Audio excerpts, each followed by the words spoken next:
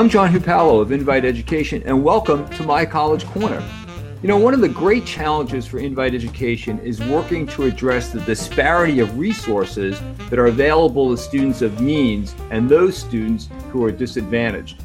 We've been trying to support charitable foundations and some really terrific grassroots organizations that identify some really motivated students, often as early as middle school, and provide a wonderful support system to make their dreams of college a reality. Hopefully you heard my talk earlier this year with Bob Hildreth. Bob's the founder of Inversant, and he told us about his mission to help low-income, underserved families save for college. Well, this week, we're so grateful to have another person who's dedicated her career to empower underserved families and children with what they'll need to achieve their dream of college. Today, she serves as the executive director of the National Partnership for Educational Access, NPEA. Previously, she served as the executive director of the Summer Bridge Cambridge, a summer academic enrichment program. She created and directed the Training and Technical Assistance Department of Horizons for Homeless Children, and she also spent several years working for the Massachusetts Executive Office of Health and Human Services on a variety of education and social service initiatives. So I'm really excited today to welcome today's guest in My College Corner, Corrine Elliott. Corrine, welcome. John, thank you so much. It's great to be here. It's a lot of fun to see you and to have an opportunity to chat with your audience.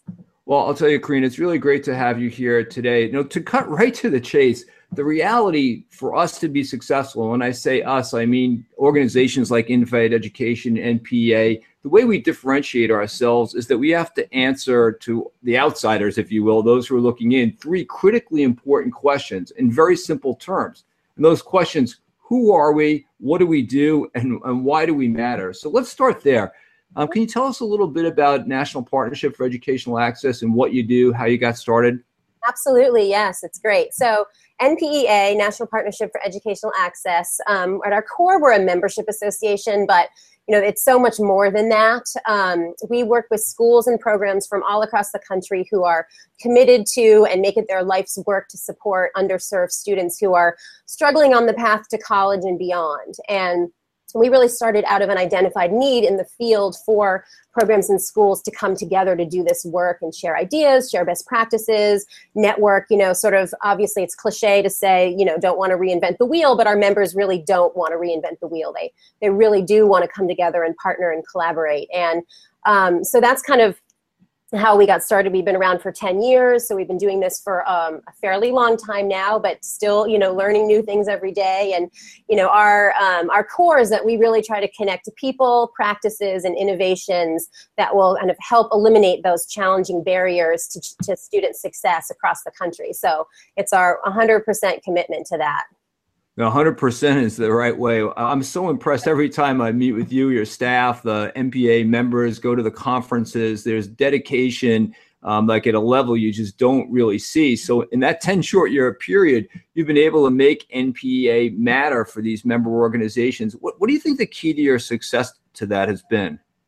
So, I've been thinking about this a lot lately with everything that's going on in the country and, how we can continue to matter in this field. And I think for us, it's been all about relationship building. We have spent 10 years building trust with our members and encouraging our members to trust and be willing to open up to each other and share what they do. So essentially breaking down silos, breaking down the barriers that can come up between programs who are doing this similar kind of work, because all across the country people are. And so we've really spent a lot of time on that relationship building and that trust, and that has allowed us over the years to get to know our members really well, to make sure that we're providing them with the kinds of services that they need and really best meeting their needs. To give you a sense of the numbers I'm talking about, we have about 350 members across the country, and they are serving well over 500,000, if not more, students who are those underserved students falling in the buckets of sort of lower income, students of color, first generation college going students. And we have probably about 1,500 education professionals in our network who get our information, connect with each other, talk to each other, and we just continue to try to cultivate that as much as we can. And it's all about coming together with them, and not always face to face. We do a conference every year. John, I know you've been to it and have presented at it, but certainly, whatever we can do, whether it's virtual or face to face, it's really about relationships.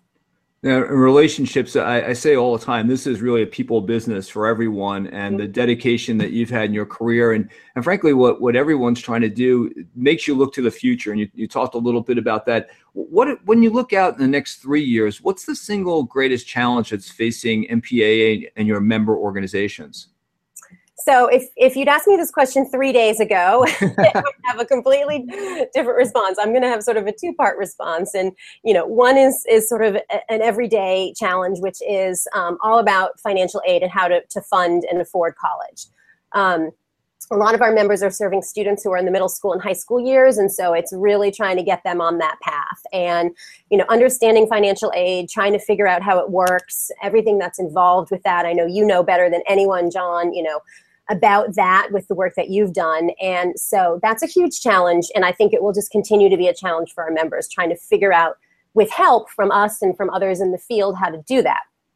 That being said, for the next, upcoming years, as we both know, there was a ruling yesterday about rescinding DACA, Deferred Action for Childhood Arrivals, and a lot of the students that are being served by many of our member programs are sort of students who fall into the bucket of DACA. And so that's going to continue, obviously, to be a challenge for our members. The landscape, what's going on politically, it will be a challenge going forward.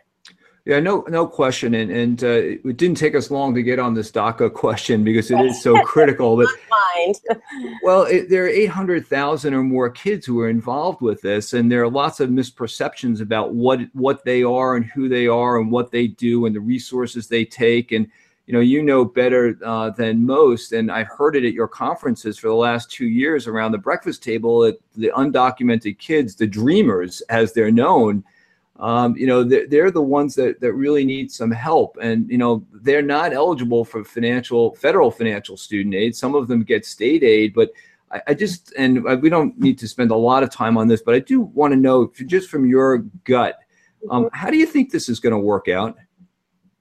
So, obviously it's a heartbreaking thing that's happened. I think for me personally, I have seen a lot of support just in the last, day since this came out from people who are with universities, they are with secondary schools, post-secondary schools, communities coming out and saying that they are there to support Dreamers. And so, sort of legislatively, I have no idea how this is going to turn out, but I do see people coming together, and I think that's something that will help make a difference. NPA works as best we can to get information. I don't know, I can't tell, I don't have, sort of fortune telling abilities, but we are trying to get as many resources as quickly as possible. In fact, we're going to be sending out an email this morning to our members with resources that, as soon as we learn about resources and we feel like they're reputable, we send them on out to folks. So I think we're going to see a lot of people coming together to support as best they can.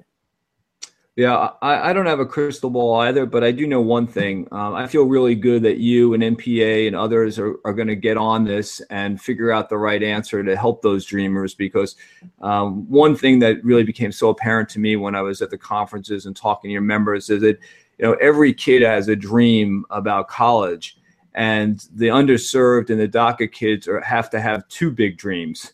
Right. And the way I think about it, they want to try to get to college, but they're also fighting a system that they really don't understand. So I do feel heartened that there are organizations like yours. But as you say, it's heartbreaking to see that those kids are going through that stress, the added stress of not knowing what's really going to happen for them. Right. Absolutely. Yep. Well, let me ask you about this, Karine. You at NPA and we at Invite Education, I think oftentimes we have two customers, and it's coming to the forefront in this DACA conversation. We have the families, and then we have the organizations. So in many ways, you're a conduit to your members. Can you tell us maybe some of the best, how you think about that from a best practices perspective, not only how you help your members, but how you help your members help their customers, the end user, their clients? Sure. Yeah, absolutely. Yeah, no, it is interesting in the work that we do, since, we directly support and serve the professionals, the educators, if you will, who are working with students. We're a step removed, but yet we're also sort of in it every day, in terms of thinking about the students and really looking for their success. I mean, that's our end goal, is that we put the students first, but the way that we can do that is by really helping to educate the professionals. And so one of the things is, as you alluded to, we spend a lot of time on best practice sharing and just trying to help our members understand, what it is that they can do, whether it's a small thing or a big thing. And I think, some of the best practices that we try to impart to the members are, around things like the earlier that you can start talking about college with your students, the better, and I said that we have a lot of members who are serving middle school and high school students. We also have members who are serving elementary school students, and that's not actually too early to start, as from, sort of how you outline your book and the chapters in your book. So, we really impart to our members that they need to be starting as early as possible, thinking about how they're going to help students understand college readiness. And, for older students, it might turn into learning about financial aid. Younger students, it's, hey, there's posters up in the hallway of all the different colleges out there, things like that are age appropriate, but that are all really, really important. And so we try to, get that information out to the members. We also spend a lot of time talking about things like mentoring students, whether it's an adult mentor or maybe it's a peer-to-peer mentor. It's a college student who's mentoring a middle school student or a high school student. So there's different ways to kind of think about mentoring opportunities. That's really important. And one of the biggest things that we feel that we can impart to our members is thinking about a college-going culture. So we talk about culture a lot. There's college-going culture. For us, we have a data culture, and I know we want to talk about some data today. But there's a college-going culture mindset, and we really want our members to get that mindset and then think about it, and really everything that they're doing is geared towards college-going mindset, and we found incredible success with that with our members. Yeah, and that absolutely seems to be a theme. Get the family involved, get the college mentality, that college-going culture embedded into all that's going on, not only the school, but all the support. And that's just absolutely huge. And I guess the reality is that a lot of these organizations that you're dealing with are on shoestring budgets. Mm-hmm. And they have this sort of chicken and the egg now that's kind of going on, where you want to see outcomes and folks want to see data of how successful these programs are. And so they're stuck because they want to spend money on the kids, but then they're being asked to spend money on data and technology. How do you see your role in all of that? Mm-hmm. Yeah, no, we hear that from our members all the time, John. And, we have a wide range of members. Some have really large budgets, but I'd say the majority of them have pretty small budgets. So you get the executive director, who's the program director, the development director, the data person, the technology person, all in one, So there's not enough hours in the day to do that job. So, so we try to help certainly on the data front with our members. And it is all about accountability now, more so than ever. Funders want to know if it's working. If you can't show them the data to show that something's working, it's, your word is not going to be good enough. And so a lot of these programs struggle with, what am I supposed to be doing? What do I collect? How do I analyze it? How can I use this information to help me get the funding and then help me serve the students? Because, as you said, you want to spend a lot of the money on the students, but you actually have to understand how it is that you're helping them. So we had members come to us, over the course of several years asking for assistance in this area. And we've finally been able to, sort of put together a pretty, I think, at this point, successful project around data. And that's giving them a leg up. It's still some work, but it's really helping to build a foundation for a lot of our members and set them up in a way that they can get at that important data and information without without it being such an incredible burden. So that's our goal, with some of this work, is to take the burden off their shoulders. And I'm sure they appreciate that, not just from the data collection, but also sharing best practices and having the chance to say, okay, this is working in one part of the country, you can try it here, and then aggregating that data and showing your performance against the aggregated data. You were good enough to share some of that. And one of the pieces that jumped out at me was just the FAFSA indicator. Can you talk a little bit about that? Because I saw data like a few years back that said that almost 1.5 million high school students actually didn't file their FAFSA form. And FAFSA, of course, a federal application for free student aid. because they thought they either weren't going to get it. And about half of those, some of the analysis showed, so half of those students actually would have been eligible for aid. So they were just leaving the money on the table. Talk to us about what you found with your guys.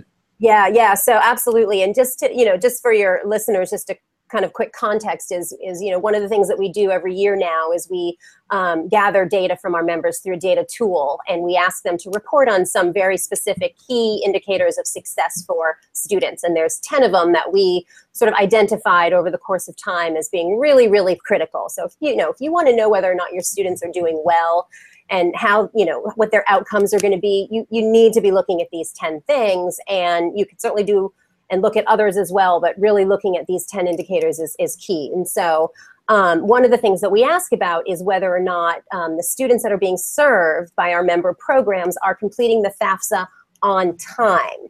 And so that's the key piece of this because, as you said, students aren't filling it out, money just sits there. And, there is financial aid, there is federal money for this, but if students aren't completing the FAFSA on time, then the money bucket is smaller. And not only just on time, and we don't ask the question about how early are they doing it, but the earlier the better, because the earlier you do it, the better the chance of having sort of a more substantive financial aid package. And so what we found with our members who were able to answer this question, they're working with students of this age, and that over 99% of the students being served by our members are completing the FAFSA on time.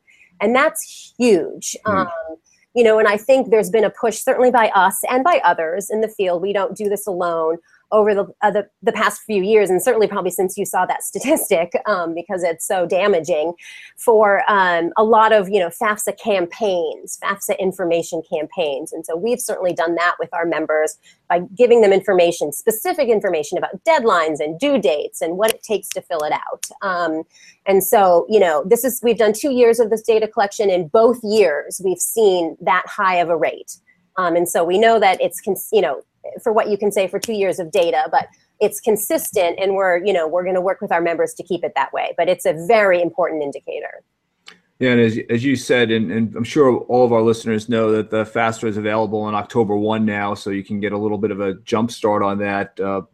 And the really important point here, though, is starting early, because there is a bucket, and it's full at the beginning and it's empty at the end, and right. You want to be there earlier so you can get some money. Yes. The two other just key things that go along with that, and I think it's sort of, a package of what has to happen for these students, is they need to fill out the FAFSA. They also need to be, applying to at least one post-secondary school. And we saw that, a good chunk, over 99% of our members' students are doing that, and also taking the college entry exam. And those are sort of the trifecta. You need to do all those three things, and then you can be on your way. And so those are areas where our members are also showing strength. Yeah, that is really terrific. And then how about do you have data collection on the outcome of the degree attainment, how your member organization students are doing on the important part, which is having the dream and then fulfilling it?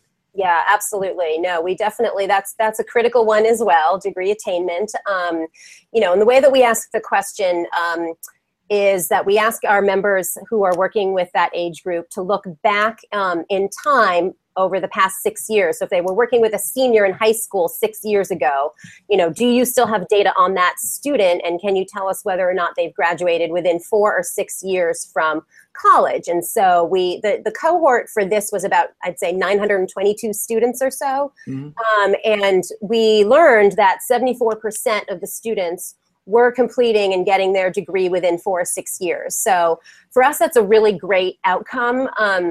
Obviously, fantastic if we could get that higher. But if you look at nationally, it's about 59% for students graduating within 6 years, and that's for public institutions. But so our membership is showing a higher attainment than that, and I think that really just speaks to the commitment our members have to working with this population of students. And we're going to keep working with them on this because it's such a huge important indicator of everything. And we've seen the trend from our members to really, gathering this information more and more. And that's part of the challenge is, gathering the information, tracking the student, and then being able to report back to us about this. Well, and you have to drive home the point that we're talking with underserved population to begin with. So to have these kinds of successes is really absolutely tremendous. And I think it goes back to the question about affordability. And, when you talk about affordability with underserved communities, it's a whole different conversation, but it's very significantly rooted in where you started, which is the FAFSA. Make sure that those students are getting all the free aid they possibly can. And then, the Pell Grants and the state grants and all the rest of it. And then it gives them an opportunity to complete. And what you told me that I didn't actually connect the dot previously, but as you were having that conversation, I thought, well, it's because you're talking about affordability on the front end. And you're unlike a lot of students, frankly, who go to these big fancy private schools with a $30,000 or $40,000 gap, hoping that somebody's going to come with a big loan that the reality is they can't pay. You're actually doing your students a much better service by putting that right up front and saying, you got to go get this money. Here's how you do it. And you're going to have a really great chance to succeed. What a wonderful story. Right. No, absolutely. It is a wonderful story. And, one of the other indicators that we think is really important that we started looking at this year is, we just mentioned the word gap, right? So you can get the financial aid, but if you have a gap in your funding, and it's a significant gap, then there's going to be scrambling. That might mean that you don't end up on campus in September. And so we started looking at if a student was having a financial aid gap of $10,000 or more or $10,000 or less. And so what we saw was, and this was also sort of a smaller sample size, and we're, encouraging more of our members to gather this information, but we were looking at it, and 85% of the students had a gap less than $10,000. And so while it's not zero, it's workable. We can work with our members and they can work with their students and families to try to figure out how to close that size of a gap. And sometimes that is a monumental gap, certainly. But if you know what it is, then you can actually troubleshoot it. And so it's really important to have that information about the gap. Oh, absolutely. And the gap financing obviously is so critical. And again, $10,000 for lots of families is a big number. For underserved families, it's just huge. But as you say, information is power. Knowing that, having the resources to try to maybe go appeal, get more financial aid, whatever it is. But whatever it works for any particular family, obviously is working across the cohort because you've had such tremendous completion rates. That's absolutely terrific. Yeah. Let me just ask you this. There's also this discussion lots of times saying that in particular, Dreamers and underserved kids, they have that special sort of look in their eye where it's them, and maybe their parents are along for the ride or maybe they're not. Is that a misconception? Do you find that most parents within these communities are helpful, or are the kids pretty much on their own? What? Yeah, I mean, it's a great question. I think they're helpful, and I think that they want to be helpful. They need information, and you were just saying information is power. And I think that is a huge piece of it. And I think a lot of the misconception of, maybe parents aren't trying to be so helpful is not accurate, because they do want to be helpful. They just need to have the tools. It's not maybe their first language, or, this is not their country and things were different in the country of origin.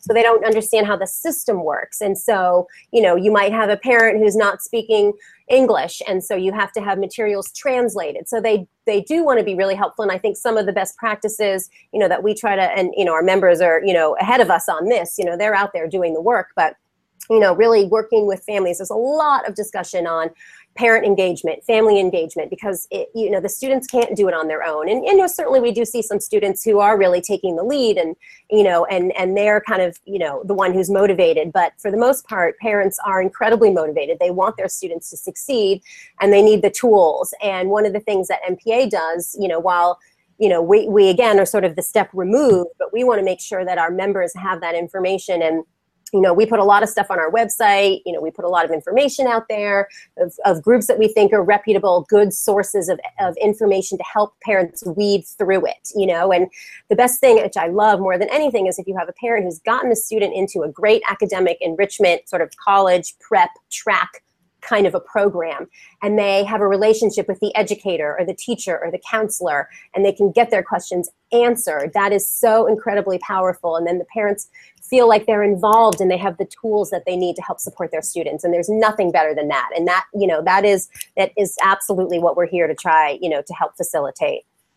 And that's so consistent. I started by mentioning that I talked to Bob Hildreth. I know you know Bob and the great work that they're doing. And he makes the same point you do, which is that, for those families, if they can save even $1,000 over the course, it's such a big thing, and they're vested and they're invested in what's happening. And they, of course, with what Bob's trying to do, tries to leverage that. And you're doing the same thing on the other side with the information. So, part of me wants to say, when I look into the future, that I think things are getting better for families across the board and for underserved families. We talked about the DACA challenge that's recently come, but just generally, what's your view? Are we making progress in helping to make the dream of college a reality for your member organizations and their families? We absolutely are. We are definitely seeing improvement and progress. I always say that wouldn't it be great if we didn't have to exist? I'd work myself out of a job, but that would be okay. We just, I don't think I'm out of a job just yet, but, I think we are definitely making improvements. And, just the fact that we're able to look at some of this data, again, I know, people want to hear the stories, and we certainly tell those anecdotes as well. But, people want to see the data, and our data is showing that our members are doing a great job. They are improving outcomes for students. And, this is, we have a fairly small group of members, relatively compared to how many programs there are across the country. But this is happening all across the country, and so we're seeing improvements in terms of students getting into college. And, over the years, we've seen more of an emphasis on access into school. Then it's not just enough to get them in school. You need to get them through school, and then you need to get them through school and onto a college career path. And so we are seeing more movement and improvement in that area as well. The other piece, which I know we spoke about earlier, there are always going to be outside challenges, political challenges that go on, changing landscape, all of that is always going to happen. And you know what, we just pull up our sleeves right now, and we're ready to start, working on this next challenge around DACA and continuing to support the students and the communities and the families. And that's all we can do, is we can just, continue to do this support. But, in general, I do think that, at least, with this side of around specific college and helping families and parents and students understand financial aid, I think we are seeing improvements for sure in that area. Well, Corinne, on that hopeful, optimistic note, I think we'll end. I do want to thank you so much for sharing your experience, your insights with us in My College Corner today. Thank you so much. And for our listeners, this is Corinne Elliott, the Executive Director of the National Partnership for Educational Access. You can follow NPA's great work at educational-access.org. But most important, support their work, but also the work of the member organizations, those 350 grassroots organizations in your community. You'll be glad that you lent a hand to help a kid achieve their dream of college. Please share your thoughts with us at podcast@inviteeducation.com. And until next time, remember, saving $1 today is better than borrowing one tomorrow.